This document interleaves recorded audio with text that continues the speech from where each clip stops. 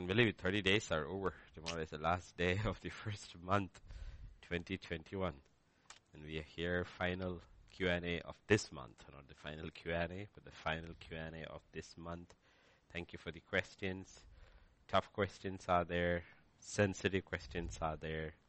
But we'll try to, theological questions are there, but we'll try to go first, not spend more time not on the theology part, which are more like academic, but we will try to go on to those life questions which really matter to the hurting, the young ones, the new ones in the kingdom of God. So before we start, we'll just pray. Father, we just look to you, Lord, this evening. You are the answer, Lord. We may hear answers from the best and the wisest in the world, but unless we receive you as the answer, we'll never be content. Yes, Lord. We'll never be satisfied with any answer, Lord. Because you created us that way. You created us for yourself. Jesus, please, Lord. And outside of you, we will never be content, oh Lord. So I pray, Father, this evening, when as we answer these questions, your children will receive you. And they will be content. Thank you, Father. Minister to those who are hurting, who are broken, who are lonely. Commit them all into thy hands. May your presence be there as real even now as in a service, Lord. Because this is also about you. Thank you, Lord. In Jesus' name we pray. Amen. Amen. Amen. Amen. Sound is okay, no? Yes, Pastor Vijay, we shall begin. Yes, Pastor, we'll have question number 2. It says in Exodus chapter 34 and verse 20, if you can put that 34, please. Verse 20. Am I correct to believe that God's law is writing only about domestic firstborn animals belonging to him?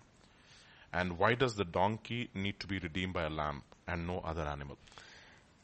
Definitely it is about domestic. You can't go hunting in the jungle to find every firstborn to break its neck. The lion will break your neck. So it's definitely about the domestic animal. Okay, the firstborn of a donkey you shall redeem with a lamb. But if you will not redeem him, then you shall break his neck. And the firstborn of your sons you shall redeem. Okay, so if it's writing about basically the domestic. And by the way, pigs are not included because they were never considered domestic animal. Okay, they were not even. So when it's talking about the domestic and here about the donkey, you need to realize the reason the donkey is brought over there is because of the scriptural symbolism of the donkey. The donkey is a stubborn animal. It's a stubborn animal. So the donkey's young one is not accepted because of its stubbornness. So it has to be redeemed by a lamb. The lamb is the young one of a sheep. So God considers his children as sheep and he himself as a shepherd. And the 2 pictures you see is the first 2 kings of Israel. Saul was a keeper of donkeys and he also was a stubborn man. And ultimately his neck was broken. David was a shepherd. And though he fell, he was a meek man. Okay, so his neck was never broken. Yes. So when you are talking about redemption is always only by a lamb. Okay, it's a lamb that is given for redemption because Jesus is the Lamb of God. But ultimately the donkey represents the fallen man. The donkey represents the fallen man. Ishmael is called a donkey, by the way. Okay, he's called a donkey. He's wild called donkey of a man. Wild donkey of a man. Basically, the donkey, unlike the horse or the mule, the donkey is a self-willed, stubborn, rebellious animal. Okay, it doesn't follow like the horse does or like the mule does. It has to be dragged. You always see these pictures of the donkey resisting. Okay, but donkey, it's a picture of the fallen man, the stubborn, self-willed man. So that's why the firstborn of a donkey should not be brought into the house of God. Because you see, all the others are domestic. But God does not say you need to break its neck. It's only this particular domestic one, which is the stubborn, rebellious one. He says, you should redeem it with a lamb, and if you will not redeem it, then you shall break his neck. Okay, so if you look at the picture, the other firstborns are all given to the temple, Yes, right? yes. So they can be used for the temple use, or the priest use it, or else. But imagine in the temple, you have a person brings 10 firstborn of different animals which are used, allowed under the law, and then one guy brings a donkey there. And the donkey is creating trouble among the animals, because that fellow will not go where he's told to go. He's dragging his feet. Okay, so in the same quarter, you will always see, like if it's in a family or in a church, all you need is one donkey there. And suddenly he stops the movements of everybody. Everybody, he movements everybody. So that's the picture given over there, donkey. And the best picture is that Saul and David. Saul was a keeper of donkeys, and that nature got into him. David was a keeper of sheep, and that nature was there. So one was a donkey keeper, the other was a shepherd. I don't know what you call a donkey keeper. Okay. That's the reason why he also says that you cannot yoke a bull. Can you hear Pastor Vijay's voice? Yeah, you cannot yoke the bull and the, donkey together. Because one, if you discipline it, it goes faster. This fellow gets more stubborn, even if you discipline it. The bull and the donkey, it talks about you cannot yoke them together. Yes. All right, pastors. Pastors, next questions are pretty controversial, if I would. That's the... Yeah, but we have to, that's what Q&A is. So we deal with question number 4 onwards. Some of we want some of those evangelists, such as names given over here, seems they are a part of the lodge or the circle, masonry. Couldn't believe that this person with his repentance teachings being part of the lodge. How do we discern such preachers when it is not so evident? Okay, this is coming out more and more and more and more in the open now. Now the thing is that don't jump and reach conclusions. This is from that, or this one is from that. Okay, ultimately we are not called to judge a person, but people we do not really know is not under our authority. We looked at their doctrine. If the doctrine agrees with the word of God, then we receive the teaching. Anyway, we are not going to meet most of these people. They don't have an effect over us other than through their teaching. Then when it comes to these people, you see, let me put it, because this is going to come up. I mean, in India, people are like stunned, but abroad they know it all, because this has become mainstream now. This is how, I mean, I've said this over and over again, but this is how it is. You have natural diamonds. You have artificial diamonds. Artificial diamonds are made in a lab kind of situation, imitating the other one, but it's done faster in a shorter. So what happens is, what masonry does, it's very sophisticated now. What they do is primarily this. When a person, a victim of trauma, whatever trauma it is, death, whatever it can be, rape, abuse, whatever it is, one of the mechanisms God has given for the fallen person is to split. That's why psychiatry calls it personality disorder. Yes, MPD.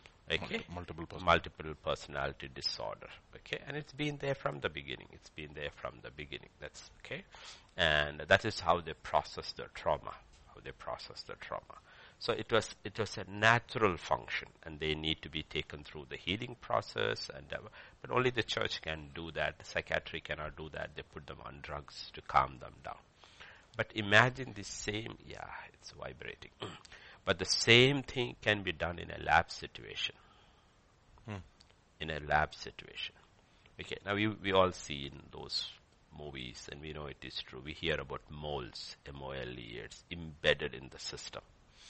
A Chinese spy we saw about Salwell, we know that guy. They have been sent over there, been trained over there, but their loyalty is always to the country that sends them. And they will work like they are one among you, they live among you, everything and all, but their entire thing is to infiltrate and gather information or destroy the host country for the sake of the country to whom they have loyalty. That's how it works.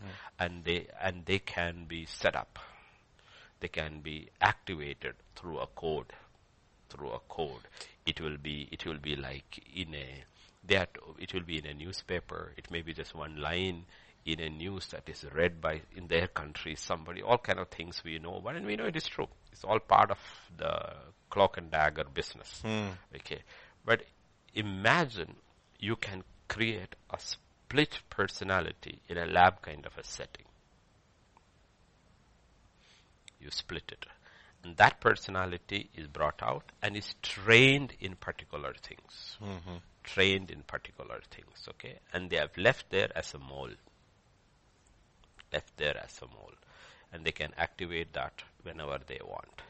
And this is basically what Freemasonry does. And that's why the world is going down, because they have infiltrated, they have taken over the entire system. And there are good people sitting over there with these alter personalities inside, controlled by them. And they live in fear. And this exposure is what they fear. And there are pastors too. Think about David. When David did what he did with Bathsheba, he was petrified of being exposed. Yes. The shame of it. Yes. Shame. And he was king. And all the Gentile kings did this. But he knew he was not a Gentile king. He knew he was a Jewish king. And as a Jewish king, he knew God, and he knew how people looked at him and how God looks at these things. You know, to cover what he did was worse than what he did. Yes. Why did he go that route? Yes. It was about shame and fear. And you know what? This is exactly what they do. It is shame and fear and exposure. And you know what happens? Many of them would rather kill themselves. And you know, pastors in the past couple of years who have committed suicide before they could be exposed. They just killed themselves. They couldn't handle it. And you need to realize this is what happened. This is how the whole system functions. This is how it has happened. And therefore, when you are talking about big names and all, listen to them. Listen to them and see if there is anything wrong with their doctrine. And if you need to listen to them, if you got a good church, it's a solid church, and the Word of God is good, stick to that. You need your church and you need your Bible. You don't need to listen to all these people. You don't need to listen to them. Ultimately, that was how churches always functioned. There were no televangelists and all that. Even when Apostle Paul and went all, they preached and they handled the church over and ordained elders. It's a church that man. The issue is what is happening is you don't have scriptural, biblical, Holy Ghost filled churches and pastors. If you have it in your town, be part of it. And you don't need to listen to all these people. You don't listen to all these people. Because the danger of listening to all these people is that if you do not know your scripture well, then you get fooled. That is where the primary purpose of the church is to equip the congregation with the Word of God, so that they know on what they stand, what are the fundamental beliefs, everything. So when these things happen and big names, very, very big names are over there, you will see what is happening is, one of the reasons the big names in US never spoke up last year during this entire election where they were compromised. They were scared to talk. They were very, very scared to talk out. And the ones who spoke out, you need to realize they were not scared. Like John MacArthur and all. And if you look at John MacArthur and all, you will see they left many of the organizations they were part of. Because they smelled something fishy was going on over here. So we need to be wise about these things, and we are not judging them, but the other side of it is true. They have alter personalities, ALTR, but they are manufactured, created alter personalities. You see, everybody has a past. Okay, before you came to the Lord, or very young in the Lord, So what happens is, these people get invited, young people get invited, they go into these fraternity gatherings and all, and stuff happen. They regret but they do not know they have been set up. And once they have been set up, it stays there. They go to Bible college, they this thing, no? And the whole thing is that this is more of a modern phenomena of created altars. It could have happened in the last 80 years. 80 to 90 years. Okay, 80 to 90 years. So it's something very, very new compared to human history. It's compared to this thing. This is not per se demon possession. Demon possession can be handled. MPD is a different thing. Psychiatric can keep you calm. Psychiatry doesn't know how to integrate it. The only answer to this is integration. But the problem is integration, how you do it. Most people do not even know integration is possible. They do not even know integration is possible. And how to do it also, a lot of people are not aware. So they struggle. And it is not easy to integrate because you know when they use you, when they split you, you could have hundreds of alter personalities. 1,000, 1,200, 2,000, 3,000 alter personalities. So integration is not an easy thing. It is not an easy thing because you need the will of the subject. Yes. Will of the subject. The will of each of these altars. It's not the will of the core person. The will of each of these altars. And where they are hiding and whether they will come out, you don't even know. Unless you know. And it will take time, resources, sitting there, getting these altars out, identifying them, getting them to agree with Christ, and then integrating them. It's not an easy thing at all. So the only thing that we can do is ask Lord, let there be an outpouring of the Holy Spirit, because I've heard situations where there's an outpouring of the Holy Spirit. A person comes and says, you know what, I still have these many altars. I think so, lots of them. I myself do not know. But I hear voices all around inside of them talking and all that. And this is not demons, okay? This is not demons. Let me tell you, I know what I'm talking about. This is not demons. Demons are easy to handle. But said that I went for this particular church service and the anointing was so great and 50 altars got integrated in one shot. Okay? So the answer to this is the anointing of the Holy Spirit to sweep. Okay? Crying out and say, Lord, do it, Lord. Sweep over me. Clear this mess off, Lord. Integrate me. Yes. But the other side of it is that when the integration takes place, be prepared to handle the memories. The trauma part of it, another memory, because let us say 10 altars got integrated and these 10 altars were used for 10 different purposes.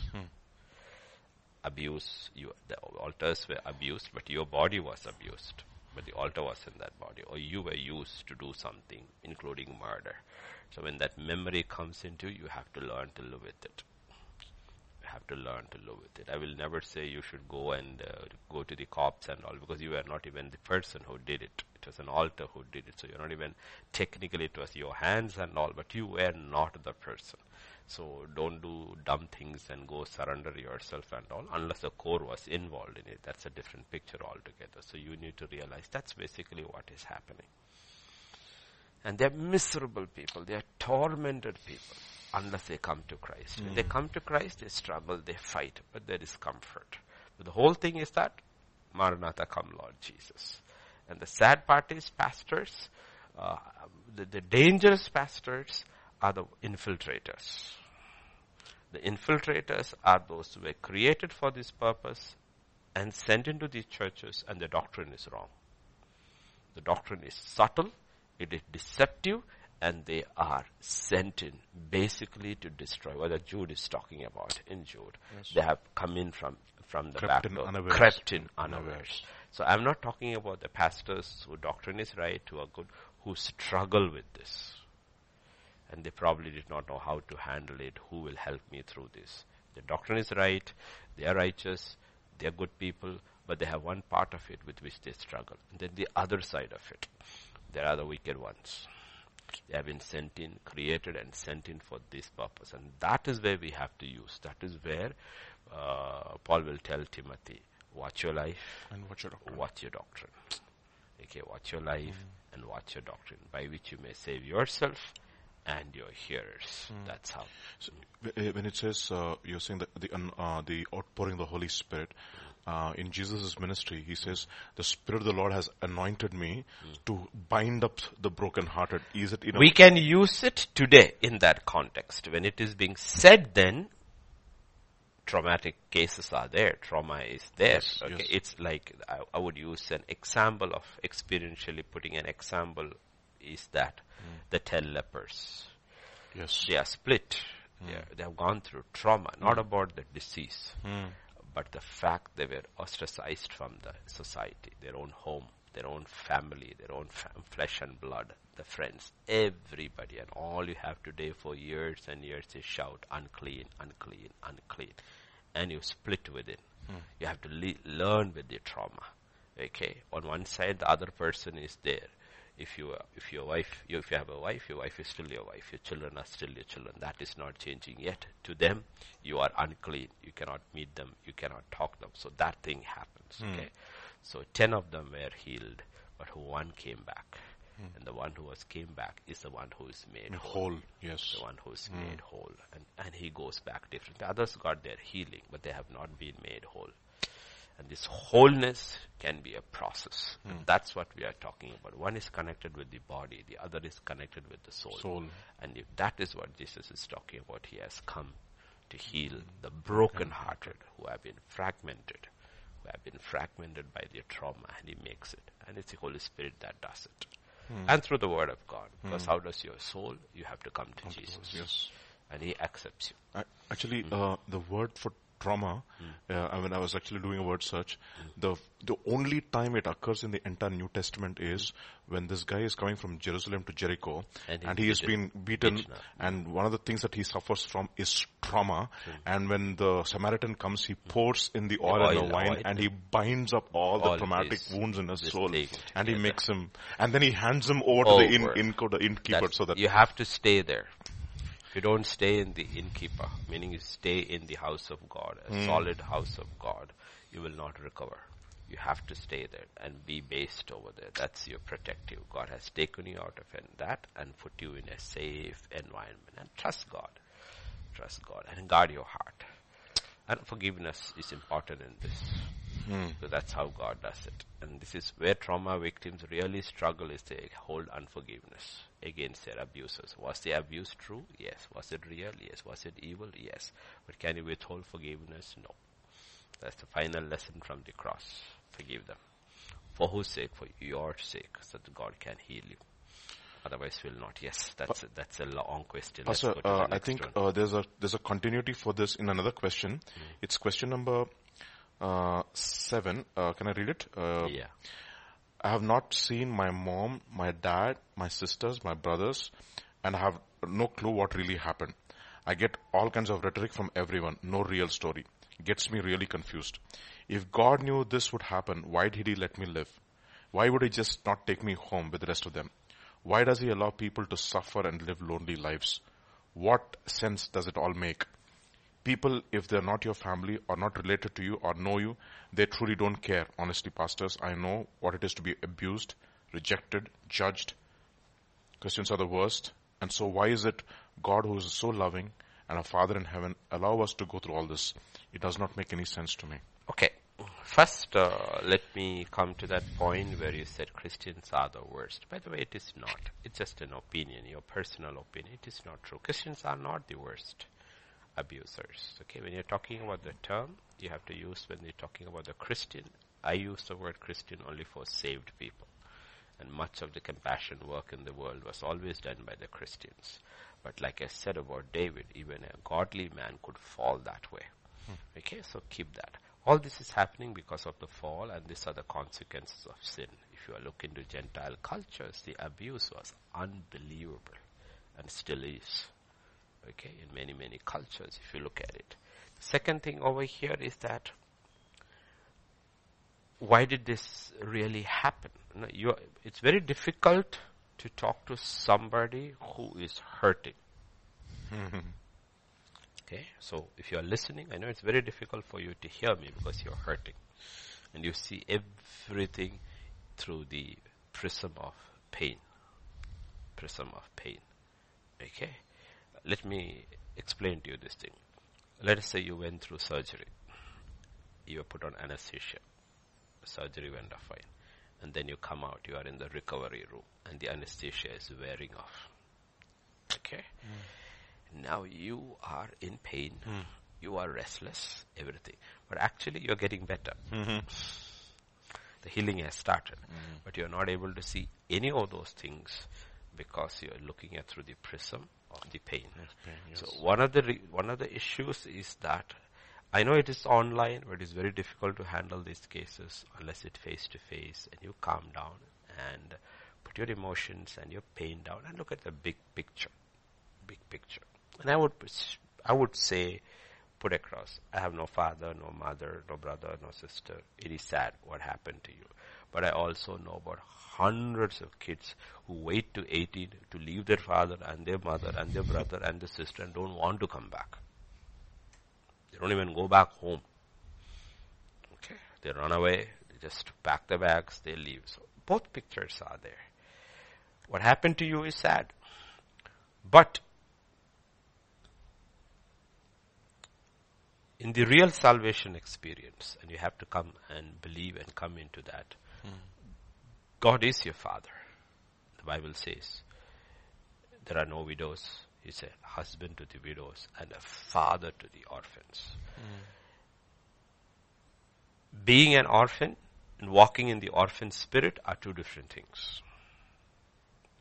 I could be an orphan and be absolutely comfortable, secure with God. Amen.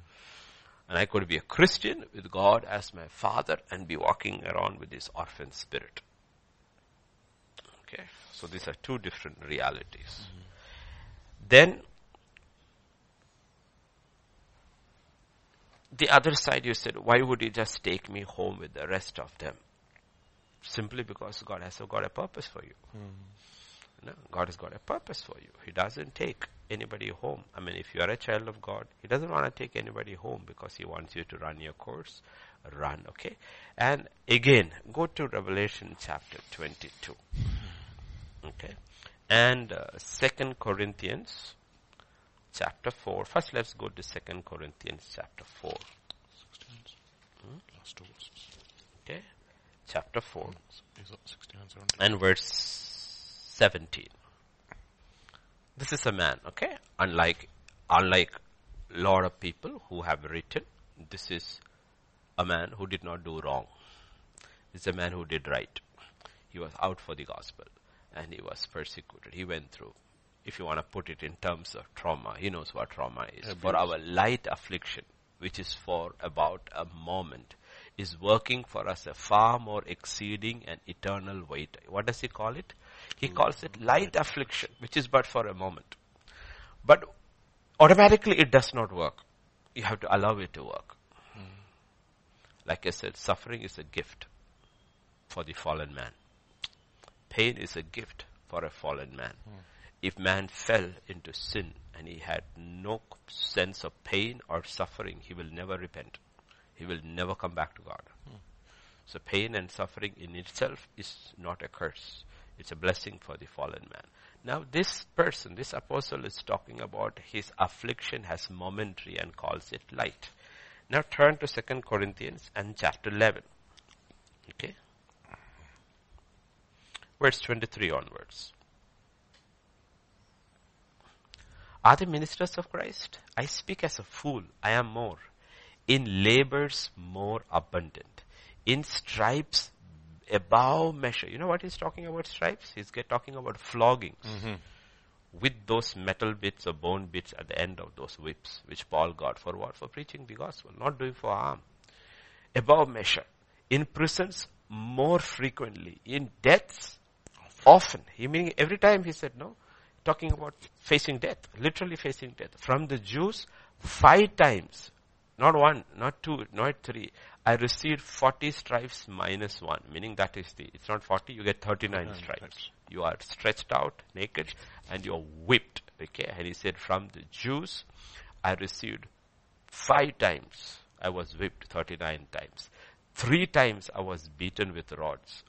And this is a incomplete record. This record is when he writing to Corinthians. What all he got after that, including his head being cut off, is not recorded. This is an incomplete record of what this man went through. 3 times I was beaten with rods. Once I was stoned. And remember, they left him dead. Yes. 3 times I was shipwrecked. A night and a day I have been in the deep. Okay? In journeys often, in perils of waters, in perils of robbers, in perils of my own countrymen, in the perils of the Gentiles, in perils in the city, in perils in the wilderness, in perils in the sea, in the perils among false brethren, in weariness and toil, sleeplessness often, in hunger and thirst, in fastings often, in cold and nakedness. Besides other things, what comes upon me daily, my deep concern for all the churches. You know how we put it across this whole thing? It's a light, affliction, and momentary. You know why? Because of purpose. Okay? One of the main things people go through trauma and pain and keep on meditating upon is that they haven't received a kingdom purpose. It's a kingdom purpose. Once you get a kingdom purpose, you start looking at life. People are just floating in the kingdom of God, just floating. Yes. They do not have a purpose. Once you have purpose, then everything falls into place. Whatever you go through, you know you're not, it is worthy. And he had said that in Philippians. I want to share in the sufferings of Christ. Okay? And if you are a trauma victim and you have come to Christ, you look back at your sufferings and you ask this question, if the sufferings weren't there, would I have come to him? Okay? In some ways, your sufferings were the sufferings of Christ because that is what brought you to God. Now don't meditate on it. Don't meditate. Don't dwell on it because you will go nowhere. He brought you to the kingdom, but you are just floating around. Turn it around into a ministry, like my wife prays, no? Your mess into a message, your misery into a ministry, because much of the great things which has been done by the men and women of God is that they turned their mess into a message. They turned their misery into a ministry. But if you choose to dwell in your misery, God cannot take you to the next level of redemption. That's what I keep talking about. When Naomi and Ruth came into Israel, both are widows. Naomi's husband is dead, Ruth's husband is dead. Naomi has no children, Ruth has no children. But if who should be miserable? Ruth should be miserable because she is a Moabite in Israeli territory. Well, Ruth has come back to her hometown. Moabites, they don't even look at them. But because both have suffered, one was miserable, God could do nothing to her. But the other was not miserable. And because she was not miserable, God uses Boaz to redeem her, and she becomes the grandmother of Jesus Christ, one of his grandmothers. He's able. Both are miserable. Both have gone through misery, same misery of losing everybody. They're both 2 widows, no children, no husband, nothing. But you know what? One gets redeemed. The other does not. So misery is not your pain is not your enemy. Your suffering is not your enemy. You have to allow God to turn it around for your good. And that's what Romans 8 and verse 20 are the most comforting among verses. Okay? Among verses. We know that all things. It doesn't say some things. It doesn't say good things. It doesn't say the happy things. It doesn't say except those painful things. No. All things work together for good to those who love God, to those who are called according to his purpose. And the most often quoted example on which we preach is the story of Joseph. You look at Joseph and what he went through. And he was. Okay, and let's go back, because if you're listening for the first time, 13 years he went through this. And look at what Psalm says. Psalm 105 and verse 17 and 18. He sent a man before them, Joseph, who was sold as a slave. Okay, he's the favorite son of a very rich father. It's not that he's unloved. His brothers hated him. And his brothers sold him as a slave. In those days to the Amalekites, sold him as a slave. He is dragged, taken all the way to Egypt, sold as a slave. They hurt his feet with fetters and he was laid in irons. Heard? He was put fetters, and they laid him in iron, neck to this thing. And that's how he worked for 10 years in the dungeon. I believe 10 years, 3 years in Potiphar's house, and 10 years in the dungeon. This is how he lived. Until the time that his word came to pass, the word of the Lord tested him. You know what? He never allowed it to get into his heart. And in the book of Genesis and chapter 50, this is what he said to them in verse 20, 50, 20. His response at the end. As for you, you meant evil against me, but God meant it for good. Okay? He's not saying what you did was not evil. What you did was evil. But the evil you did to me, all these people who have written, who have suffered, it was done to them by other people. But the evil that you did to me, because I reacted to it in the strength of God, God turned it around for good. In order to bring it about as it is this day. For what? To save many alive. What is he saying? He turned my mess into a message and my misery into a ministry. And Joseph has a ministry. God is sending all the hurting people to him, and now he is feeding them. All the nations are coming to Joseph, and the question is, would he have compassion for them if he hadn't gone through this? So don't get bitter. You have two choices. You can either get bitter and shut yourself in the room and make everybody else miserable, like Naomi, or you can get better, like Ruth, and be a blessing. The choices are there, because evil is there.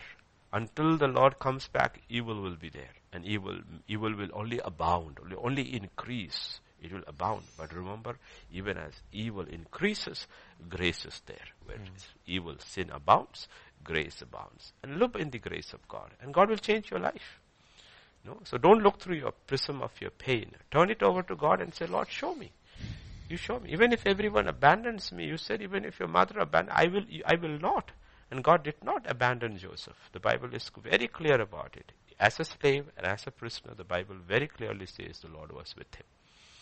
And that is something which you have to. But if you are miserable and you are angry and upset, even if God were to be standing next to you, you will not feel him. You blocked him. God never blocks you out. He never blocks you. Other than sin, nothing blocks us from God. He's always there. And that's the lesson we learn. So your pain is real. I sympathize with you, but it is not true. It is a fact in history. It is not true now, unless you live in history. If you live in your past, then that becomes your reality. What is true is you are a child of God now. God is there with you, and His Spirit is with you, and you can overcome. And like Joseph, you can save many people. You can turn your pain and make it into a message. Allow God to do it through you. Yes. Amen. Now, Pastor, we'll come back to question number 4 because we put that.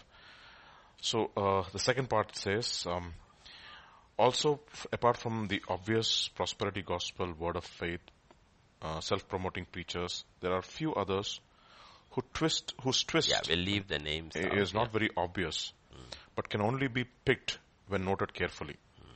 Will you be able to provide a gist on how to discern the not so obvious word of faith preachers? See, simple thing is to lean on God. And God, ask God, Lord, give me the spirit of discernment. Give me the spirit of discernment. Second thing is, know God through the word of God. Know God. That's our save. Like we talk also always, no? You don't study the false to identify the false. You study the true to identify the false. A lot of people get fooled away. It's because they don't study what is true. It's true. Second thing, when you study the true, don't study it through the prism of your pain. I've seen that happening. Okay? Through the prism of your pain. It will color the truth. It will color the truth. you become a victim. Joseph did not have a victim mentality. Yes. He had a victim mentality. Though he was a victim, he did not look at life as a victim. A lot of people in the church. The church is also like an hospital. God sends people who have gone through trauma of abuse, rape, divorce, brokenness, physical abuse, emotion. All these people come, and you identify yourself inside as a victim. And the problem is, when you look at yourself as a victim, you always see what is being preached through that prism. And the problem is, you struggle. Seeker-friendly churches thrive. Thrive. You know why? Because they mollycoddle you. They don't deliver you. They don't deliver you. They feed your flesh. They feed your flesh. Meaning basically they are telling, what are you seeking? We will give it to you. Just take these pamphlets, these forms, write and tell us how we can improve. Imagine Jesus or the apostles passing forms asking us, please, we want your feedback to see how we can improve your experience with us. So where does the Holy Spirit come? Where does the standard of the word come? And they are the stars. The only thing they have is large congregation and opulence. That is Laodicea. We don't need anything. But God says, you know what? You are empty shell inside. You know, you're going the wrong way in a handbasket. And if you look at them, if you question them, how do you genuinely, what is your credibility? They will say, look at us. Look at my followers. It's never the doctrine. It's never the doctrine. No, it's never the doctrine. And that's the danger. It's not the doctrine.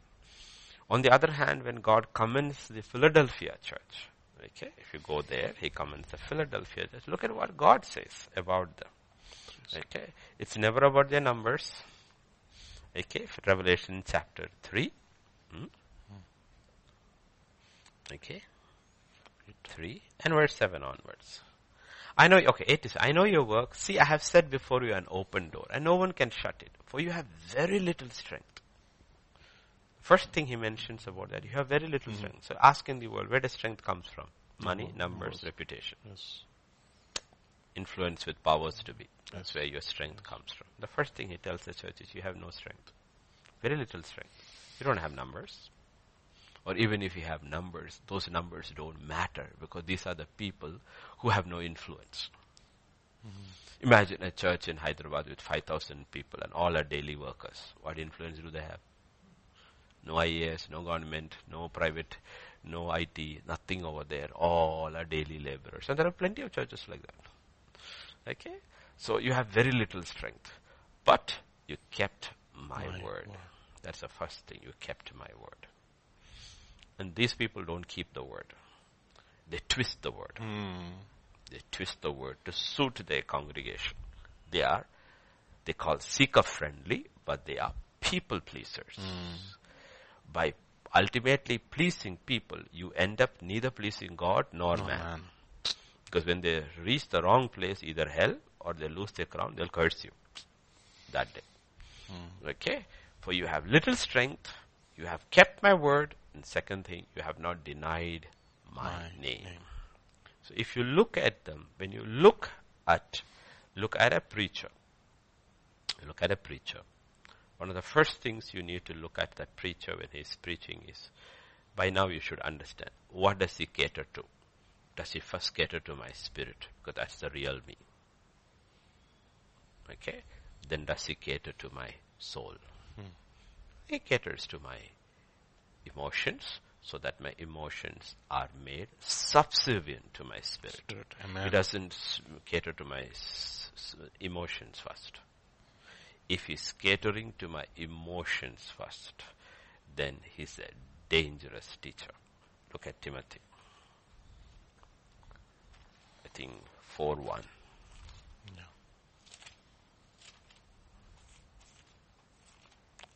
First Timothy 4:1. Yeah, 4:1. Got it? Now the Spirit expressly says that in the latter time some will depart from the faith. How? Giving heed to deceiving spirits and doctrines of demons. If it is a deceiving doctrine, it has to be very well camouflaged. Okay, there's another place where they will get a heap of teachers. So that is 2 Timothy 3. Yeah. 3. Yeah. 2 onwards. 3 or 4 onwards. No. They Yes, will Pastor. heap up teachers according to their ears. It's 4 It is- 4 onwards, Pastor. 4 or 5? No?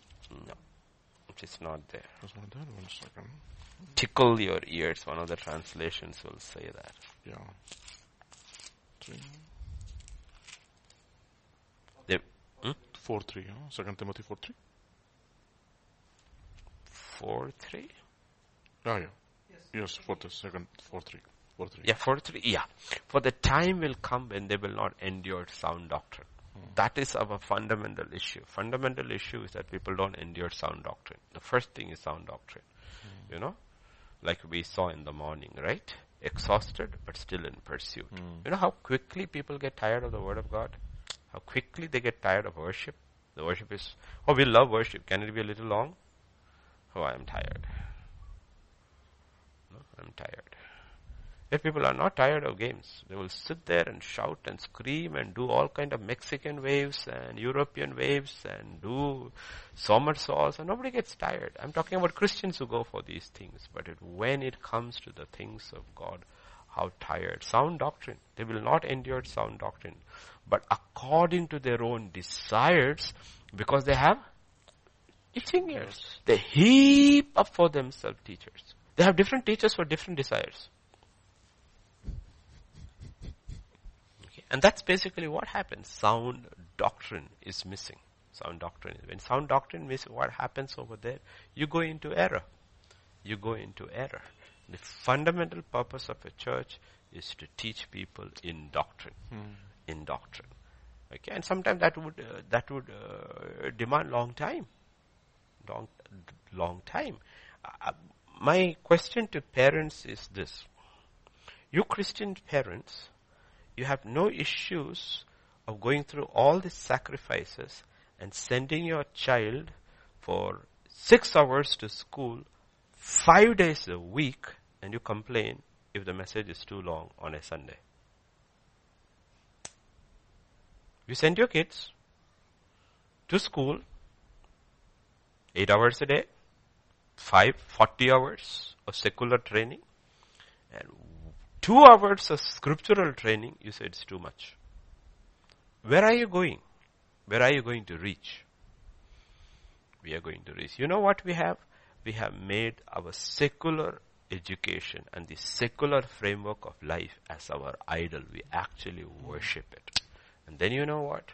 We struggle.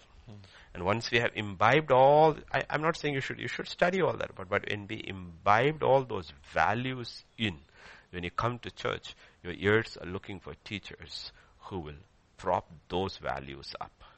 And when somebody with sound doctrine comes, you reject him. You reject him and you start calling him names. It's a false teacher. It's a false thing. That is the accusation. But if you look at some of the people they call false, and you look at their teaching, they are solid. They don't budge to the right or to the left.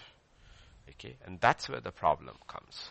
You need to have discernment. You need to be ground yourself in the doctrine of Christ, because what will happen? A time will come when people will not endure sound doctrine, and that's what he's telling Timothy. First purpose of the church is to teach, and that's what the apostles after the day of Pentecost, they gathered daily for the apostles' doctrine. And if you're not interested in it, you're just a club. And most churches are social clubs. They just gather for a good time, 10 minutes message, and how are you, this thing. They sat around, they have their coffee, they go back. And how do you call it a church? How do you call it a church? That's not a church. That's a social club. It's even if the message is kind of scriptural sometimes, because they already have an idol in their heart, they will even look at the message with that kind of a framework. They will not really. Anyways, let's go to the next part, Pastor. Part number question is given some examples, but we'll look at another teaching of the word of faith.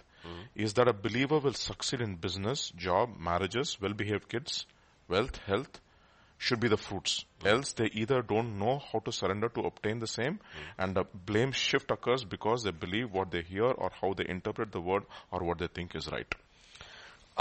See, you are looking at two different concepts completely over here. What they have done is that they have taken the Old Testament and brought it into the New Testament. The Old Testament was a shadow. The substance is the New Covenant. The Old Testament, what happened was, they were moving from Egypt into a promised land, a place, a land, actual land. And all the promises were connected with that land. Okay? And the laws were given according to the land they were going. You will have houses you didn't build, you will have this, and you will have, and this is the law, this is the covenant, keep it all this, and keep the country like that, and in that environment you will prosper. New covenant, the land is gone.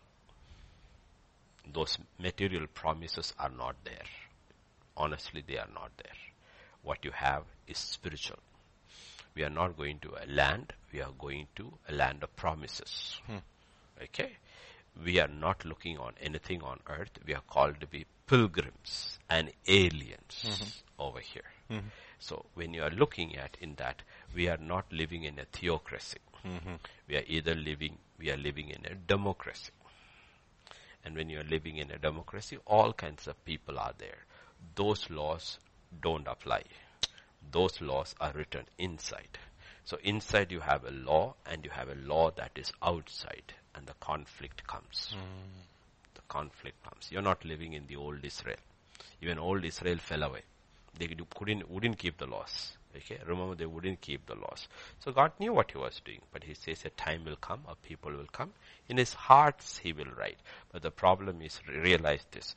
In your heart one thing is written, and outside everything else is antithesis to that. You're going to live in conflict. You're going to live in conflict. And for them to say that you claim it and you name it, everything will work out honky-dory. You have to create a rarefied atmosphere, which is not there.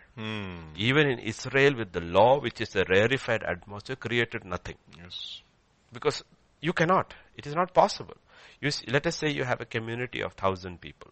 You have to perfect this. Every 1,000 in word, deed, and attitude has to keep the law the same way to get that atmosphere. Otherwise it will not. One man keeps it, breaks it away. Like the Bible says, if you have a rebellious son in the law, and your father, and just put it off, no? Is it on? Yeah, no? If you have a son who is rebellious, drunkard, what does the Bible say in the law? Bring him and stone him to death. But do you hear any record of anybody being stoned to death? No. No. I don't know whether it really happened. Maybe it did. I don't know. But what I'm saying is that God is talking about the impossibility of these situations. Why? Because we talk about this. There is the penalty of sin, which Jesus took. And when we come to the Lord Jesus Christ, that's the first thing. The penalty has been taken away. I don't have to die eternally for my sin anymore. But right now, we are living under the power of sin. And grace is given to us that we overcome. And sin should not reign over us. But we are not away from the presence of sin. Sin is all around.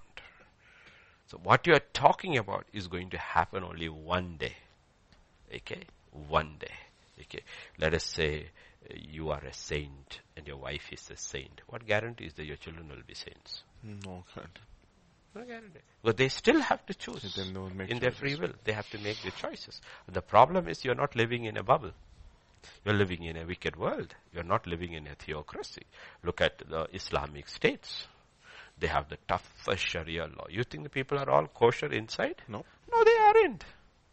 Honestly, if you look at, do you think they are kosher? Can the law legislate evil from your heart? No. It only restricts outside. The purpose of the law is to restrict lawlessness outside. It does not change anybody. Okay? So when you look at it, none of the things they say really comes to pass.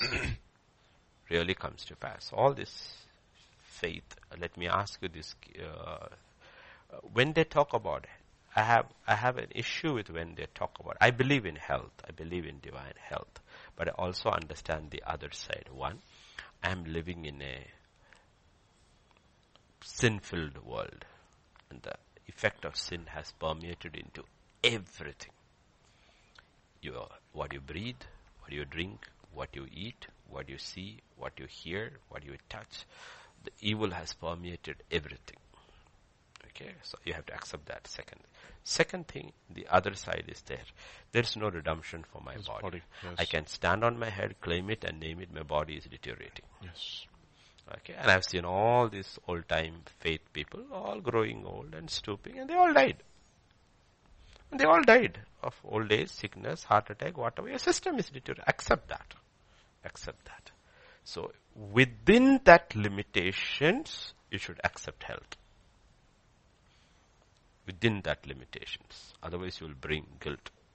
I should look like Arnold Schwarzenegger till the day I die. No, it's not going to happen. It's not going to happen. Okay? So accept all these things. Accept. We have a limit. So see, the whole problem is we are trying to create heaven on earth. If you're trying to create heaven on earth, you're a communist. Because communism is what tries to create an utopia here. Heaven is not on earth. Heaven is in heaven. That's where he's preparing a place for us. And he's coming back. Okay. Even when he comes back and rules here for 1,000 years, the people whom he rules will die. They will live longer. They will be much more healthier, but they will still die. The Bible says that. They will still die. Yes. Okay, so understand that. So we need to understand the fallacy of some of the things which they say that if when you live under the visible reign of Jesus Christ, ultimately people will still die. Okay, can this be better than that? No. When he's not visibly ruling, when all these wicked people are ruling and dispensations are wicked, that is where the issue comes with the word of faith. People have their issues. They don't put, we are living in the presence of sin. And the presence of sin is permeating everywhere. And when it is permeating, when they say if you do not believe it and you don't claim it, then there's something wrong with you. If you fall ill, if your marriage is in like on cloud 9, your children are not like cherubims, your wife is not a seraphim, there's something wrong with you. You tell me any one of them who was like that. Any one of these real faith preachers, you ask me any one of them who actually their families were like that. They weren't like that. All when they're trouble. And some of the big names, their kids went into drug abuse and everything, and they came back. Divorce and everything, and they came back. So they also went through that. Okay, so but a time is coming, that is in eternity, when the presence of sin will not be there. And there will be no sickness. Why? Because the body has changed. Yes. The minds will be whole because there is no presence of sin. There's no evil anymore. So don't try to bring that over here and then put a people on a guilt trip. Yes. Yet, does the Bible actually teaches you that even now you can live a very healthy life with the promises and the rules God has given? Yes, you can. You can live. Okay? But remember, let us say you came to the Lord at 40. And for 40 years, you lived a messy life. And at 40, you come when your body has stopped growing and actually it is regressing because finished by 18, 19, 20, everything. And after that, you're going backwards. You know what happens? At 40, you come to the Lord and you name it and claim it and tell the body to go back, and it is not going to happen. These things don't happen. So you have to be very realistic when you talk to people. Okay? You are born in the flesh. Even the child of a saint and a saintess, okay, Mrs. Saint and Mr. Saint's child is born in sin and shaped in iniquity. Is not a saint. The child is holy and set apart. It's positionally only. Positionally. Yes. But the child has to be born again. Has to be born again. So be very careful about what these people say. They cannot sell you unless they mix truth in it. They cannot sell it unless they let's go to their most favorite in 3 John, right? Yes. John Yeah. 3 John, was 3. verse 2. 2, 3. Okay, that is their favorite line. Beloved, I pray that you may prosper in all things and be in health, just as your soul prospers. Now let me ask you a simple logical question. Let me ask Roshan sitting over here, because others are here every day. Roshan, is this a prayer or a promise? Read it again. It's a prayer. It's not a promise. They made it into a promise and infallible, unbreakable, whatever. It's a prayer. Okay. On the other hand, if he says the other way, beloved, it is written. It is written. That, not you may, not may, you will Will. promise in all things and be in health, just as your soul promised. Then it's locked in. It is locked in. Then all you have to go is look for some conditions to fulfill it. But that's not, it's a prayer. I pray. What is that? That you may prosper in all things. Of course, I do pray that every day for all my church. Father, I pray they may prosper in all things. Yeah. And be in health. Who wants somebody, who prays for somebody to be in sickness? Be in health. Just as your soul prospers. He puts this thing on. He says, at the end of the day, all this has its limitations. Where are you going to take this? Your body is going nowhere. But your soul has to prosper. You're going to take your soul with you. So you need to realize they take things and they make a theology out of a verse. And once they have picked this, and this is their foundation stone, not Christ, this is their foundation stone. Then they're looking through scriptures for other scriptures which will justify this one. And you know what? People are naming and claiming and jumping and dancing and they are taking offering after offering after offering after offering. And you know what? At the end of the day, it becomes a scam. It becomes a scam. Okay. Many of them have no anointing at all. But they are selling and posting anointed handkerchiefs like crazy. Okay. It becomes a scam. It becomes a scam. And sadly, you need to realize God allows it to happen. Why? Because that is how you are tested. You are sifted. Okay. There is a portion where he says, no, these things should be there. Division should not be there. Otherwise you will not. You'll not know who's the right one. 1 Corinthians chapter 7, verse 29, if I'm right, something like that. It's inevitable that schisms happen. Yeah. Unless, so that those who are approved may be tested. Got it? I just see, it's there. It's there in 1 Corinthians. No. Don't jump into that, Sammy. You always like this. They should not have wives. You're a bachelor, we know that, but don't. Okay, it is Dr. Luke. Okay, all the bachelors. Okay. No, 1 Corinthians. Okay. 119 verse 11:19. Okay. Not 11:19, Baba. Yeah. For there must also be factions among you, that those who are approved may be recognized among you. The simple thing is that, a simple question is that, even in that prayer of John, he says your soul prospers. Okay, soul prospers. So even if in that prayer you will see, he puts a premium on your soul. Why does God allow heresy in the church? Because to see He's to see who puts a premium on their soul and who puts a premium on their body. As simple as that. Who puts a premium on the life now and who puts a premium on the life to come. To test it, he allows heresies. And that's how he shifts. That's how he shifts people. What is real? Eternity. What is coming? Compared to this life is like a second compared to eternity. Not even a second compared to eternity. And eternity, what are the things that matter? So you look at the preacher and see, what is he talking to you about? Where does he put the focus on? Is he asking you and teaching you to live in the light of eternity or live in the light of now? And if that's where the discernment. He will use scripture. That is why they always go to the promises of the Old Testament. Because the Old Testament promises are all about now. New Testament, I'll show you. Because when I show you this to prosperity preachers, I met many in my lifetime. Okay. So I shall them. Have you read this? Turn with me to Timothy. Okay.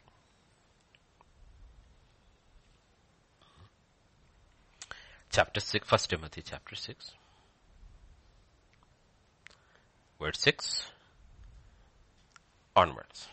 Now godliness with contentment is a great thing, is great gain. For we brought nothing into this world, and it is certain we can carry nothing out. Okay? First, bubble gone. You brought nothing, you're taking nothing. So don't gather so much. Okay? Verse 8. Having food and clothing, with these we shall be content. What is added to that? Nothing. Nothing. I mean, if you're talking about those, they were talking about those days. Okay, put a donkey there. Even a donkey is not included. Mode of transport. If you have food and a clothing and even one donkey, nothing is included. And a piece of land also is not Piece of land is not included. You know why? Because you're pilgrims. You're going to be persecuted for righteousness' sake. And the Master has said, when you're persecuted in city, flee to the next one. You're going to get persecuted for righteousness' sake from an evil dispensation. And the evil dispensation will continue for 2,000 years until I come. So don't put your heart and mind onto earthly things. Because you will never know when it will be taken away.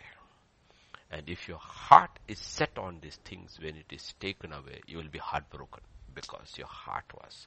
On the other hand, turn to keep your finger over there and come to the book of Hebrews and chapter 10 and verse 34. Or let us read from verse 32 onwards, okay? You have to understand. See, these prosperity preachers will never preach they will never even show you any of these things. Recall the former days in which, after you were illuminated, you endured a great struggle with sufferings. Now think about it. You were illuminated, meaning your mind was opened up to the grace of God, the salvation of God, the love of God, the goodness of God. And what did you have to endure? Struggle with sufferings. Not with good times, sufferings, because suddenly the world became your enemy. The world sees you as an enemy. Partly while you made a spectacle both by reproaches and tribulations. Why? You refuse to toe their line. The prosperity gospel, the world loves it. They have no issues with it. But the gospel of Christ, they oppose it. Because they look at you as a radical. And partly while you became companions of those who were so treated. Verse 34. For you had compassion on me in my chains and joyfully accepted the plundering of your goods, knowing that you have a better and an enduring possession for yourself in heaven. Look at it in this simple thing. How you explain it. Imagine Paul is a pastor at Ephesus and the city government of Ephesus has declared this guy is a heretic and he's arrested. And he's put in prison. And everybody who associates with them, their property also has been confiscated. Yes. That's what they are doing in US now. Yes. They want to, one of the terms they used, one of those guys said, it is the whole of Trump supporters have to be deprogrammed. It's talking about 74 million people. More than half the country. The audacity to say these things. They're coming after the Christians. They're going to come after the Christians. Okay, America has never known what persecution is. They escaped religious persecution and created a land under God. Religious persecution is coming if God doesn't move in and does something drastically. It's coming. So this is, you know what? This is what the Bible is talking about. Where does this fit in with the prosperity gospel? Prosperity gospel. Where does it fit in with prosperity gospel? We are going to take all this. I'm not saying that if God has given you money, you are rich, you worked hard, you saved your money. I mean, God doesn't stop you from doing anything what you did. I'll show that too also. He says everything that you do, it has to be willingly and cheerfully. Nobody is forcing you to do anything. Look at that. Come to the book of Acts in chapter 5. And verse 3 and 4, especially verse 4. Peter said, Ananias, why has Satan filled your heart to lie to the Holy Spirit to keep back part of the price of the land for yourself? Look at verse 4. While it remained, was it not your own? And after it was sold, was it not your own control? Why have you conceived this thing in your heart? You have not lied to men, but to God. He said, did God ask you to give the whole thing? Did God ask for your money? It was your own. It's your own money. You could have spent it any way you wanted. God is not putting any demand on you. But God is saying He loves a cheerful giver. You love God and you want to cheerfully serve God. Out of that you should have given. Instead, what did you do? You're trying to play the fool with the Holy Spirit for the appearance of men. This is what I'm saying. God gives you money, it's your money. Mm-hmm. God is not saying you shouldn't do that with your money, you shouldn't do that. God says you surrender yourself, come to my Spirit, allow my Holy Spirit to have the lordship of your life, and allow the Holy Spirit to direct how you should use your money. You know what? You will be a happy man here. You will be a happy man there. Amen. You don't do that. I am not coming after your money. I gave you free will, and I will never take it away. I will not take it. Even after you're born again, you still have the free will. That's what he's saying. Wasn't it yours? Do you have to go all through this natak, all through drama, and look at the consequences of it? Okay, so we need to understand how God looks at all these things. But what do we do when we, out of our own volition, cheerfully, joyfully surrender our free will to God, we are able to really enjoy our possessions. Because what happens, our heart is changed according to the nature of God. We have a different kind of a joy. The joy of the world is in possessions, in getting and hoarding and displaying. The joy of the Lord is in giving. It's a different joy. It's a different joy. It's in giving. And you know, as parents, that is the real joy. You buy a gift for your child. The child is excited, tears it, ha ha ha ha. But your joy is watching the joy of your child in giving. 2 days later, the child has forgotten the joy. But you still haven't forgotten the expression on his face. Mm-hmm. You see, that's why God is always full of joy, because He's forever giving and giving and giving and giving. So there are two kinds of joy. One is the joy of God. The other is the happiness of the world. And the faith movement, the word of faith, prosperity gospel, is tapping into the carnal nature of the man and happiness. Even when the founding fathers wrote about the pursuit of happiness, they did not mean what they mean today. They meant the joy of the Lord, to pursue happiness, pursue that. They meant the joy of the Lord. They were godly men. You know, see, America was built on a different foundation altogether of hard work, stewardship, thrift, simple lifestyle, and all that.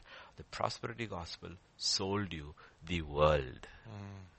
The gospel of the devil, the world, under a nice, very package. But once you have taken that, you will never again endure sound doctrine unless God brings you to your knees. I've seen them. You get very angry, very offended if you speak against their comfort. Very upset. They get turned very hostile. Like we who try to stick to the word of God, you preach the prosperity gospel to us. I will say, Macha, if it happens, well and good. But if it doesn't happen, I am good. That's what Paul says. I know how to abound. I know how to obey. So we are okay if that happens. God bless me, God bless you. But if it doesn't happen, I'm good with it. But you don't have that other part. You don't have that other part. That is the problem. Your wedding vows are different. In health, wealth, no sickness, no poverty. I want to listen to the wedding vows. How does prosperity preachers, what are their wedding vows? Right? What are their wedding vows? No? So, okay. And God wants to.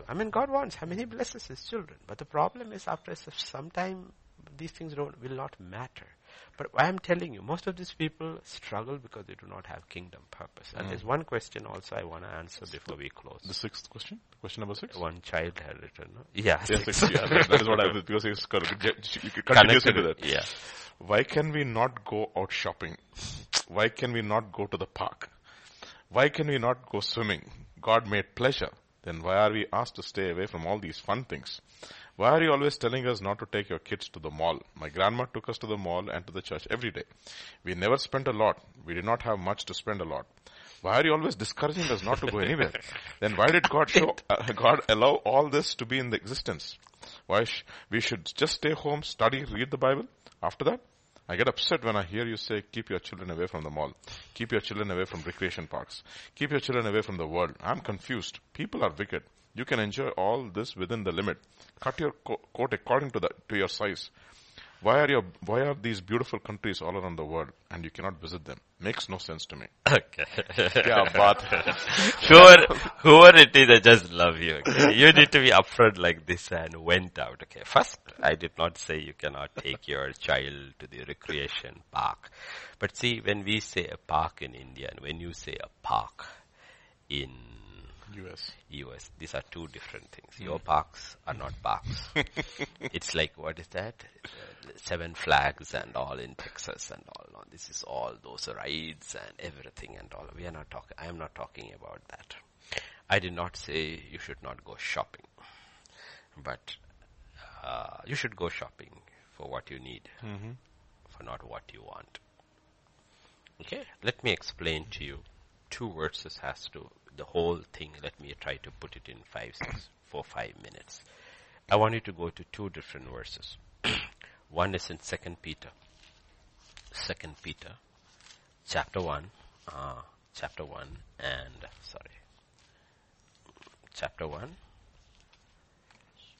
and verse 3. His divine power has given to us all things that pertain to life and godliness. So the first thing you need to realize is, whatever I do, does it bring godliness? And if the answer is yes, you know the word and you know the Holy Spirit, go ahead and do that. Through the knowledge of Him who called us by glory and virtue. Verse 4. By which you have been given us exceedingly great and precious promises, that through these you may be partakers of the divine nature. What are we called to partake of? The divine nature. Having escaped what? The corruption that is in the world through lust. So there are 2 different things. One, there is earth, which God created, beautiful, He created. And there is the world, which man created. The devil created through man, the world. Okay? And in the world, has a misfit, is the church, created by God. So there is the earth, there is the world, and there is the church. Both the world and the church is in the same place. And the Bible is very clear. There is corruption in the world. This is a corruption that degrades and takes you to death and it takes you to hell. And you partake of this corruption through lust. Lust is what the devil uses, incites in you to partake of the corruption in the world so that you can be taken ultimately with him. Now you turn to 1 John and it tells you in chapter 2 and verse 15 to 17. Okay? Do not love the world. Does not say do not love the earth. Do not love the world or the things in the world. Don't love it. Just use it. Don't love it. Use it. And give it away. Use it. Wash it. Iron it. Give it away when you don't need it. It's as simple as that. How many shirts can you wear at the same time? You look at the idiot if you wear 3 shirts. Right? I mean, I'm talking about simple things. Buy it, use it, give it away. I get so confused in my church because sometimes half the ladies look familiar because they're all wearing my wife's clothes. Okay? And that's what we do. We get. We don't buy, we just get. What we do? We give it away. We get because we are pastors, we get it, we give it away. We keep on giving it away. Honestly, one Wednesday service, I still remember, there was this sister sitting with the head bent down, and I sat down and I said, honey. And I looked up at her, I said, I'm so sorry, you're wearing my wife's clothes, I thought it was you. Okay. I mean, we give everything away. Almost everything we give away. Because what are things for? To give away. Give away. To give away. I mean, God gave us things. The Bible is there. But don't love it. If you love it, you are in danger. Because let me ask you this question. Let me simply ask you this question. Let us look at the difference. Earth and the world. How do you identify the world? It's man's creation. No. How do you, let us put it across in a simple thing for a simple child. What is the world? what would you say as the world is the things? Right? That's what it said, the things of the world. Okay? We don't consider a tree as a thing of the world. We consider it as a part of creation. Yes. Right? But this is a thing. This is a thing. This is not part of God's creation. Yes. This is something which we, because we have the image of God, we created. Man created. So this is a thing. So God says, take care of my creation. Take care of my creation. Don't love things. If you love things, the love of the Father is not in him. Ultimately, you cannot compete between two loves. Two loves. For all that is in the world, all that is not in the earth, in the world, the lust of the flesh, the lust of the eyes, the pride of life is not of the Father, but is not of the world. Okay? So I'm not saying that you should not go to a mall. But the question is, how do you handle the mall? Let me show you the first shopping. Genesis chapter 3. Chapter 3 verse 6. And interesting, it is a lady pastor. So when the woman saw the tree was good for food, what happened? All the trees are there. Until she listened to the devil. When she listened to the devil, listen to his voice and start allowing his voice to control her senses, the love of God has been replaced with the lust of the world. Now she sees the food, that same fruit, differently. It is good for food. But God said, if you eat, you will die. How did it become good for food? It was pleasant to the eyes. Okay, pleasant to the eyes. On the other hand, let me tell you, you take a bottle with beautiful looking liquid, and on the label is a skull and bones saying poison, don't take it. Is it pleasant to the eyes? Yes. It is eyes to the place, but it's Yes. Yeah, but suddenly it is not pleasant to the eyes. You know, because we look at the label. Okay? So what happens? The devil comes and takes the label off. Okay? Label off. Suddenly it is very pleasant to the eyes. Desirable. Okay. This is what happens. This is what happens. What happens is it starts sinking in. Let me ask you this question. Why are people so dissatisfied? I'm talking about people who are so dissatisfied. Why are they not content? I'm telling you, it's simply shopping. I'm not talking about going to the mall.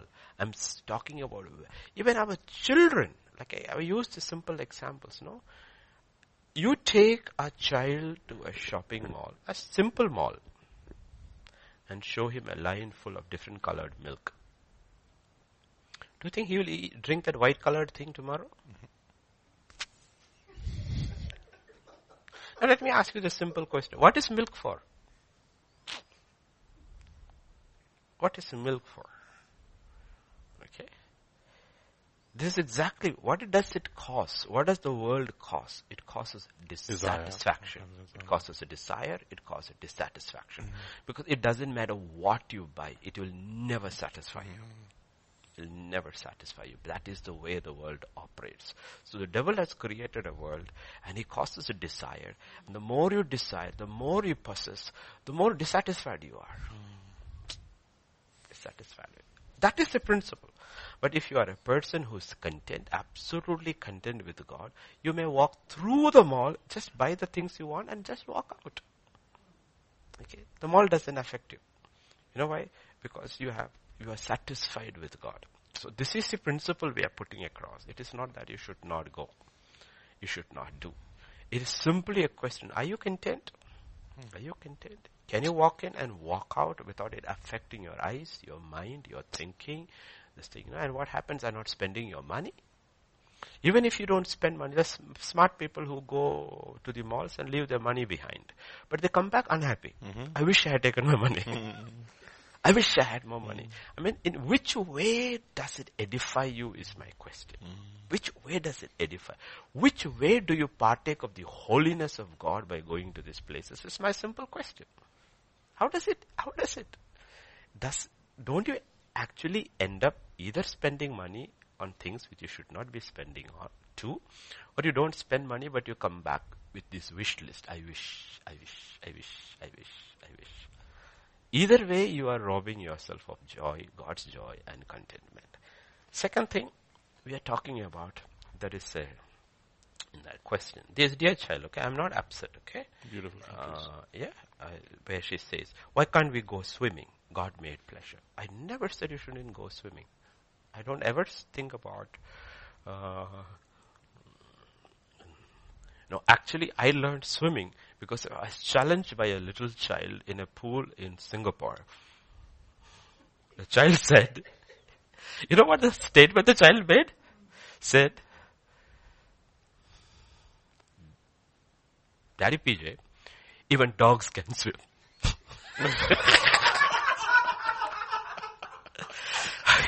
That is the day I learned to swim. Okay, that was the case. Let me ask you, my issue is not with swimming. Listen carefully, okay? I am for swimming. I wish I could swim, because I have learned that one of the best exercises for the body is swimming. And all my 5 children swim. I envy them. My wife cannot swim. I can swim, manage without drowning. My wife will not get into water. She will sit beside the water and wet her feet. That's all she can do. But my children can swim, and the youngest one is the best. Swims like a fish. But let me tell you about swimming. My issue is not with swimming. My issue is with culture.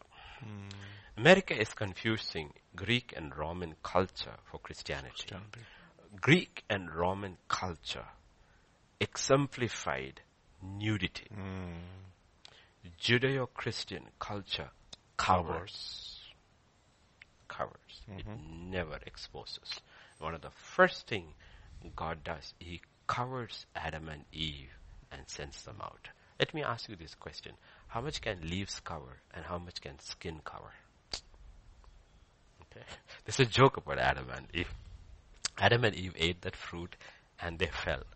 And after that, the Bible says they made fig leaf garments. They made fig leaf garments. And after that, Eve went and then she took banana leaf. Then she tried another costume with teak leaf. And that is how fashion started. But Adam continued with fig leaves until God came into the picture. Okay? So that's a joke. But what I'm talking about, what the first thing God does is covers. Nudity creates lust, which leads to other problems. Go back to your own Christian culture. When swimming came in, it was separated for men and women. Yes. And you know what the ancient bathing suits were like? It covered you. My problem is not with swimming. My problem is with exposure. We are exposing ourselves and we are exposing our children for trouble. We are teaching them that our body, which is the temple of God, is for display. You know what I told a couple of my young ones, including my youngest daughter? I said, you know what, child, let me tell you as a father to you, let me talk to you. I tell you is this. Have you gone to a abattoir or a meat shop? Let us say a meat shop. Have you gone to the meat shop? Do you see the meat hanging over there? And he cleans it, he takes the fat off, and it looks so appetizing. Red meat hanging over there, right? He say, you know what? You know what that is for? It is for display, it is for sale. Do you know what the devil does to you? By exposing you, he has made you like a meat display hanging on the hook for display. And you know what you are doing? You have these men and women. I'm talking about nudity on both parts. They are feasting their eyes on your flesh.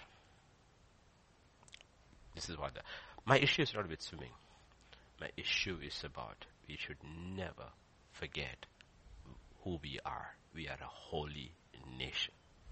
We are a holy nation. We should never forget who you are. So, if you are given a choice where you can have swimming with sanctity, go for it. But when you cannot have, like in your family, America, you have your family pool and all that, go ahead. You're a family. It's a family, okay? But in public, beaches and walking around, exposing your flesh, and look, where to wear as a nation, we have fallen. We're not talking about Gentile nation. Gentile nation, these things didn't matter. You need to realize people who have no clue what the Roman and the Greek culture were like. Pedophilia was the norm. Children were sold for sex by their own parents. Homosexuality was rampant.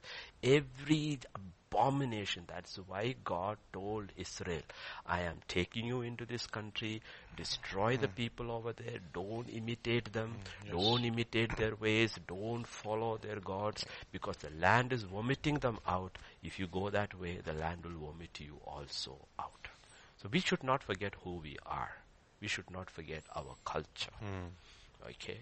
And we should not forget whose we are. That is my issue. When my issue about is parks, when I'm talking about parks, I'm talking about parks which is full of trees and simple slides, everything. Do you know about a child? Because I've had my children. I've taken them over there. If you put them on the swing, they don't want to get off the swing. You know why? Now they have been gripped by the pleasure. They've been gripped by the pleasure. So you tell them, that's it. That's over. Let's go home. Because you know what? One of the fundamental things we have to teach our children is God gave pleasure and then there is self-control. If there is self-control is gone, pleasure will be king. Okay. So when you're talking about parks abroad, it is all those water rides and this thing and everything and all that. You know what? Ultimately, you become a pleasure-based society. And that's what Greek and Roman cultures were there. So you know, Greek and Roman cultures had these elites with power and the army and millions of slaves serving and working to feed their pleasure. You know what it ultimately leads to? It leads to communism and socialism, which is fake.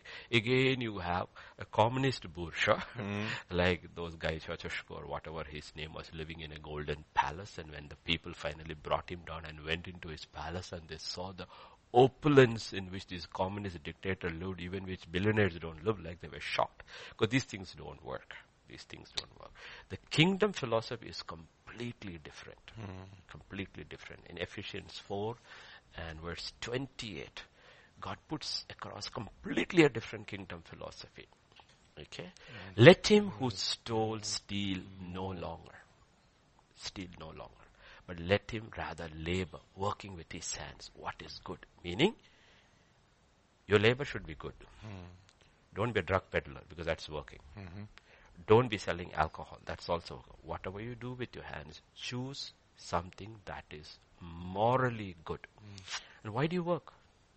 So that you may have something. The entire gamut of work in the kingdom of God turns the worlds upside down, that he may have something to give him who has need. Understand what work is?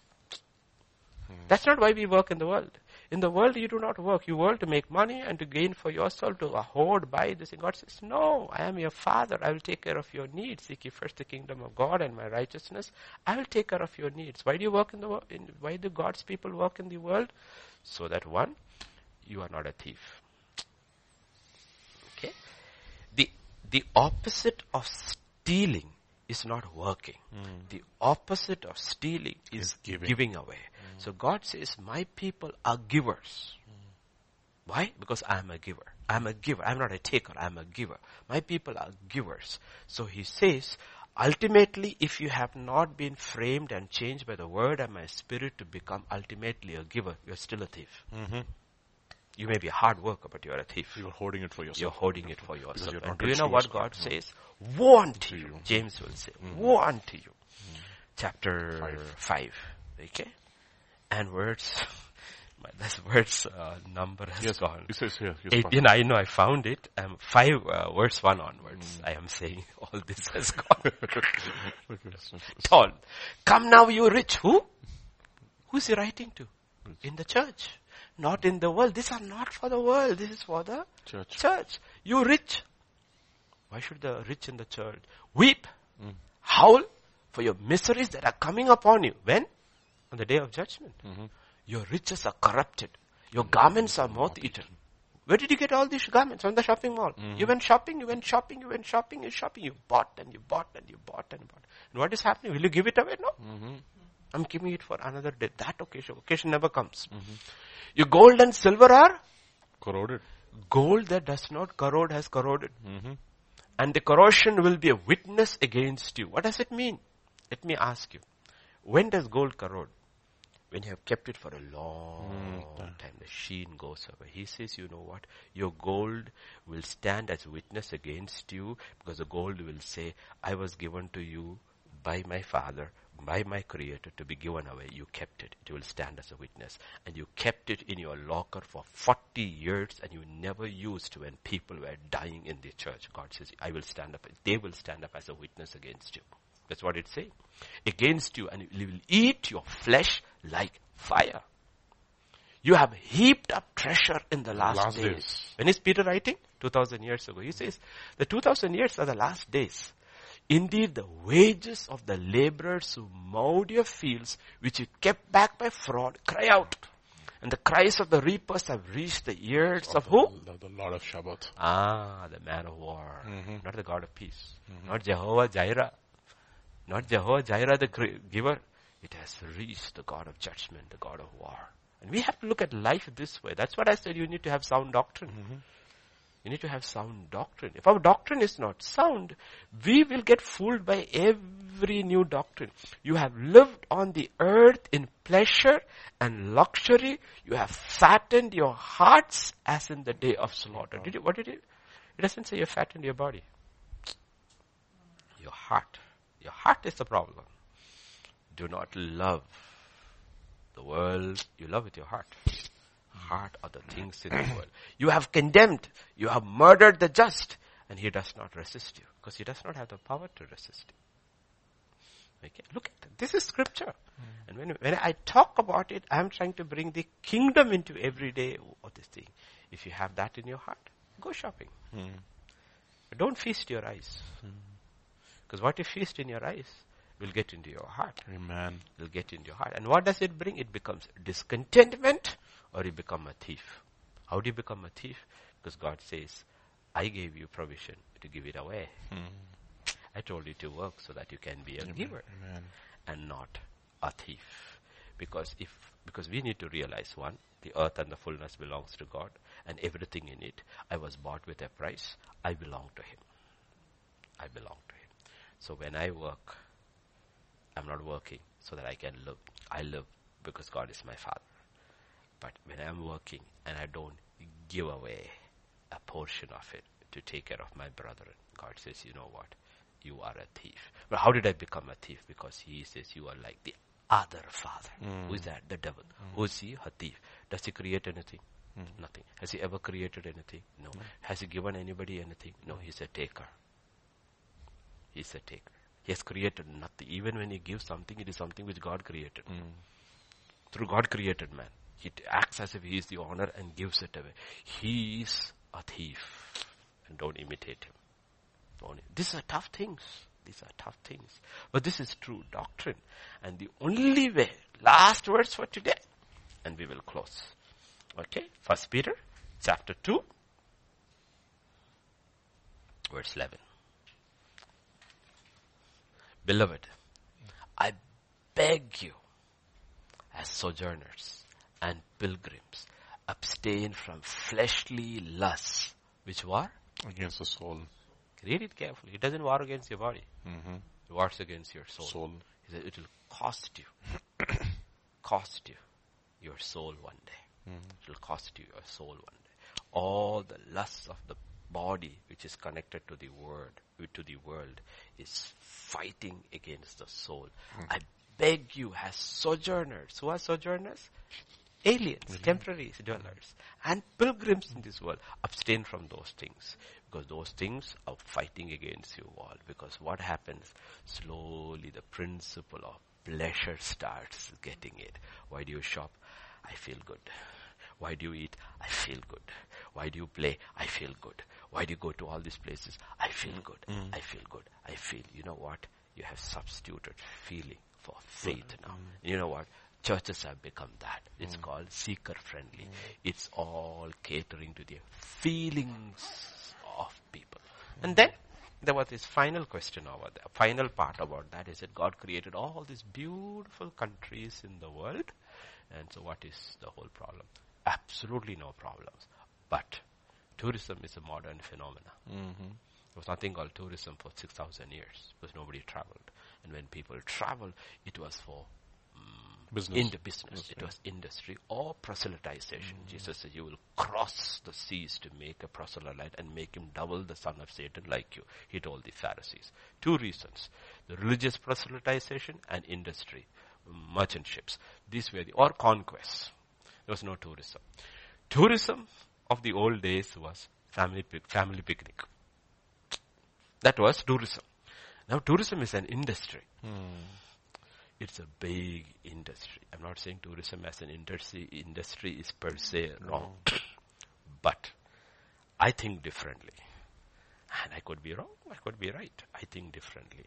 I look at it and think about spending all this money. All this money. Traveling to a faraway land. Okay? Because the land is beautiful, I agree. And spending it all on tours and feasting your eyes. And you will say, I'm watching the beauty of God and all. You know what? The fellow who has never watched the beauty in his backyard kitchen, garden, never pulled two weeds out, never heard the wave, woken up early in the morning to hear the bird chirp, is spending through his nose going to Europe to see the Swiss Alps. Okay? When there are people dying in your neighborhood, I'm not a socialist, but I'm a kingdom person. When I read the book of Acts chapter 2, the Bible says the rich who could have gone on tourist trips sold what they have and put it at the feet of the apostles so that those who had need could be taken care of. I see life that way. And I'm looking at a time and a season when Jesus will come. I will have a new body. You know what? I'll be a tourist then. Then I'll be a tourist. You know why? Because there's nobody hungry, nobody naked, nobody who has not heard the gospel. More than that, everybody has heard the gospel. The king is ruling on Jerusalem. I don't have to pay a pie for anything because my body is new. I can fly from place to place. You know what? That's when I will see the world. Right now I don't have time because the Bible tells me redeem the time for the days are evil. Okay. But if you don't have that zeal, if you don't have the purpose, grow in it. And in the while, travel, do these things and all. But ultimately, you will be satisfied only with God. The only thing I like about the trips I was made or I was forced to make are the pictures. Memories. That's the only thing. Only thing. Other than that, I hold nothing about the places where I went as a family. But I enjoy. And usually when I have gone with my children, if I am on mission, the children are with me. I tell them, take care of my kids. I never go to see anywhere. It's not that I'm not interested. Simply there's no time. Now you don't have to be like they call party pooper like me. But I enjoy my mission trips. That's the best time I enjoy. Meeting God's people, sitting with them, preaching to them, ministering to them. I enjoy it. For me, that is my vacation. Then I come back and sleep for 2 days. Okay, fine. Okay, but people may not think that way. I've never seen a tourist who's satisfied. He's got this itch. Next year, come back and he's already planning next year.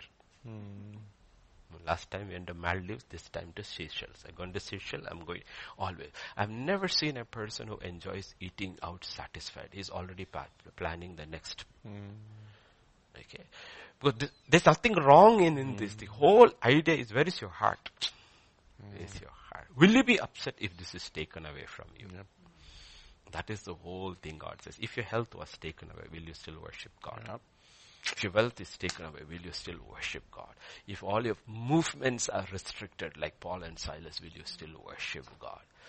If you will still worship God, then God will give you all these things because those things don't matter to you. You will never complain about this thing. You won't be interested in these things. But protect our hearts because the time is here. The Lord is coming, is near. We don't have time for all this. No, I'm not saying that you should fast 7 days a week, sit and no. The fellowship of believers, the company of saints, and ask God to give you the zeal to witness to somebody.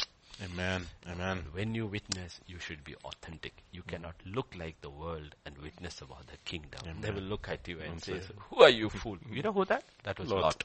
They laughed at him. And it's not the townspeople. The townspeople were angry. His sons-in-laws laughed at him. What are you talking about judgment? The Lord is coming. The Lord is coming. Why are you living here among us just like one of us? That's what the church has lost. The church has lost. So now when the church talks about Jesus is coming, when the prosperity preachers talk about Jesus is coming, people laugh at them.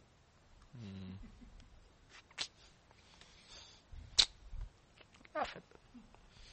I mean, you must be kidding me. I don't see any zeal or you preparation or anything about the Lord's coming. You are living as if there's no rapture at all. He's coming down and ordaining you as the next kings on earth. You know? Your best life. Your best life now. So we shall close. Pastor Vijay, we shall close with prayer. And please go to parks and swim. Okay, swim. And get some exercise. Get some exercise. Lose some weight. Eat less. Eat healthy. Lose some weight. I'm telling to the Americans, lose some weight. Okay, you're the most obese nation on earth, and it is not good. It's not. If you got a genetic disorder, it's a different thing. But I'm talking about if it's because of overeating, it is not a good testimony. But if you're of an older age, you cannot lose weight, don't feel guilty either. Whether you're overweight or underweight, just offer that body to the Lord. Amen. Let Him use it. But to the young ones, I'm telling you, don't be obese. It's not a good testimony. It's not a testimony. Because if obesity is because of binge eating, your testimony about your body is that you have no control over your eating. Yes. No control over your eating. This is not a good testimony.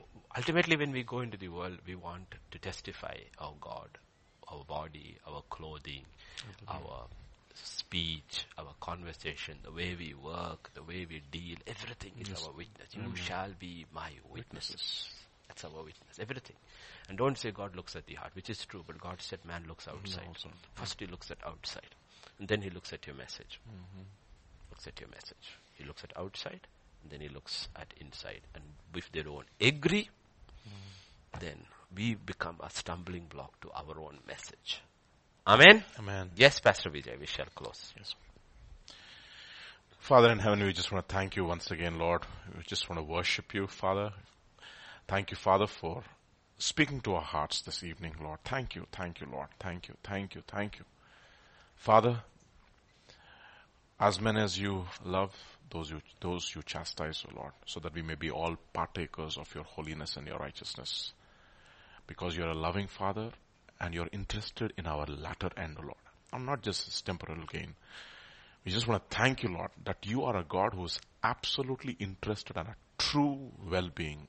That is the spiritual and the soul, the well-being of the spirit and the well-being of the soul. We want to thank you. We want to thank you, Lord. And I pray, Father, that all of us, O Lord, even those who have heard, O Lord Jesus, will receive it to our hearts, O Lord. Will not be offended. But Lord, we will understand and know that it is our Heavenly Father who's interested in us. And therefore, O Lord Jesus, let your word become life, O Lord Father. Thank you, Father. Thank you, Jesus, for speaking to us once again. We commit all of us into your hands, O Lord.